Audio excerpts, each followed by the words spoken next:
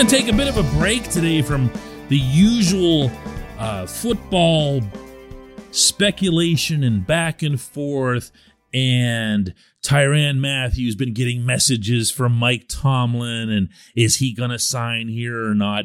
That stuff's going to be in play for a long time, but something else happened this week that I really wanted to dedicate an entire episode to, and so we're going to give that a shot today. Good morning to you. Good Thursday morning. I'm Dejan Kovacevic of DK Pittsburgh Sports. This is Daily Shot of Steelers. It comes your way bright and early every weekday morning if you're into hockey and or baseball. I also do daily shots of Penguins and Pirates that I hope you'll check out. In covering the Pirates, I'm down here in Bradenton, Florida, their spring home. And because of that, I wasn't, in a rarity, back at PPG Paints Arena covering the Penguins versus New York Rangers game on Tuesday night. Before that game, Ben Roethlisberger, who was in attendance along with his entire family, was honored by the team in one of the coolest ways possible, the Penguins all taking to the ice in warm-ups with legit jerseys saying Roethlisberger on the nameplate and number 7. He actually didn't know that they were going to do that, as he'd later acknowledge on the broadcast. You know, I didn't realize it at first. I saw the first time I saw the 7 come out, I'm like, oh, I didn't realize there was a number 7. And then I wasn't looking, and I saw Roth, and then I saw the last name, and then it all kind of started to make sense. But very humbling, very cool. It's just so neat to be able to be here, to be a part of this special team, this organization, and these fans. So from there, he lines up for a ceremonial face-off. Sidney Crosby out there, Barclay Goodrow from the Rangers, and walks out onto the carpet, places roaring, going nuts. Instead of doing the standard puck drop, Ben kind of playfully drops back as if to pass the puck. And you can see Sid cracking up there. Sid's a big football guy, by the way. So is Evgeny Malkin.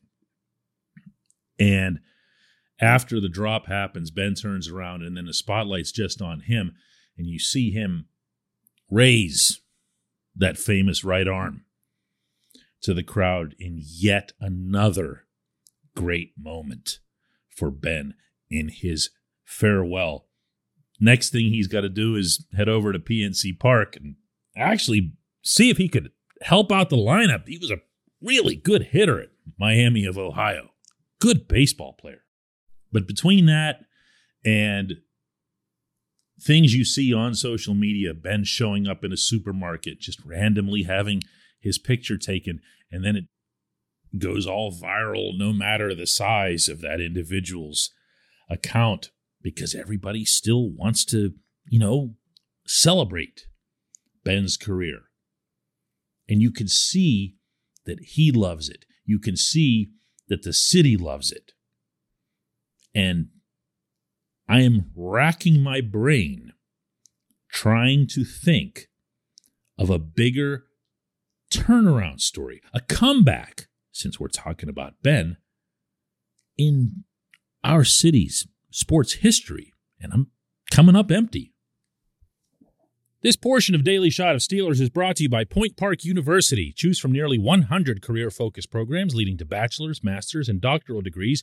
Choose when and how you'd prefer to do that studying, whether it's at Point Park's gorgeous downtown Pittsburgh campus, whether it's online, maybe a flexible hybrid format would work best for you. Find out more about all of this at pointpark.edu. We all know what the accusations were a decade ago, everything that went on as it related to the investigations in Milledgeville, Georgia. And we all know that even before that, Ben had done some pretty dopey things, such as wrecking his motorcycle outside the Armstrong Tunnel while not wearing a helmet. The degree to which the accusations are serious, I don't always do this, but I tend to follow however it is that the law sequence plays out. This is just my general across the board approach to these things. As it turned out, nothing happened when it came to the law, and something happened as it applied to the NFL. Roger Goodell issuing Ben a 4-game suspension based on whatever it was that the league found out and didn't like about his actions. But then it was over. Just like it was over when Michael Vick came to Pittsburgh.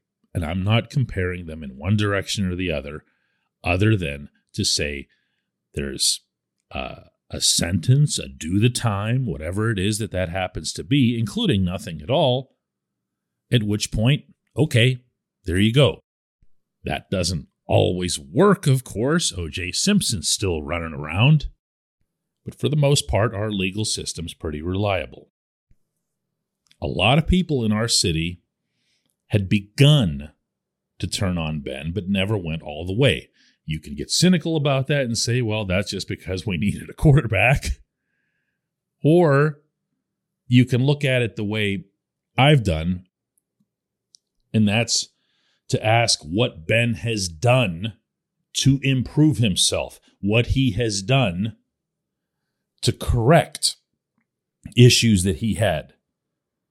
And we saw that. We don't have to guess at it. We don't have to wonder about it. We don't have to peek behind closed doors. We saw the beautiful family he's raised.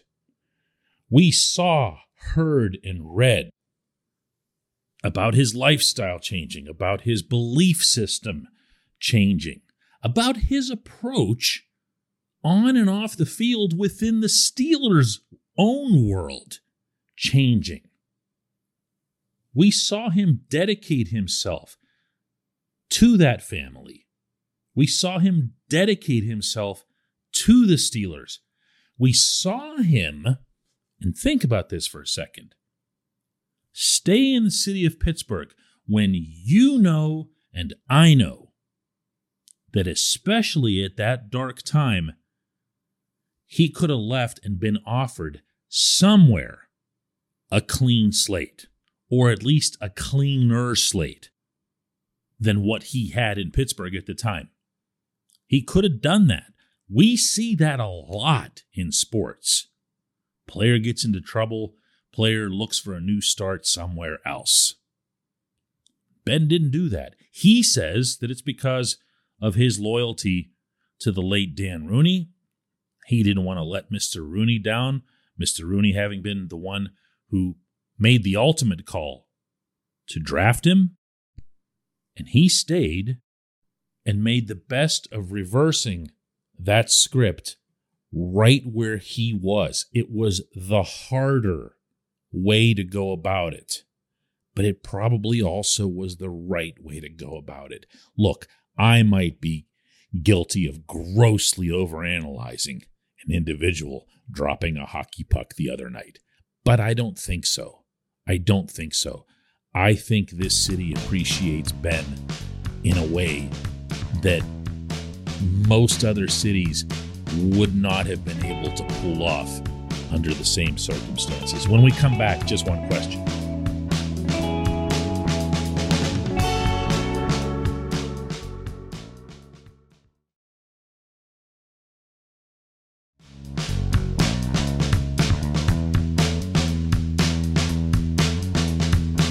Welcome back. Time for J1Q. Today's comes from Scott Gano, who asks, hi DK, in 1983, the Steelers passed on drafting Dan Marino. The reason that Mr. Rooney passed was because of the two promising young quarterbacks they already had in Mark Malone and Cliff Stout, and the rest, as they say, is history.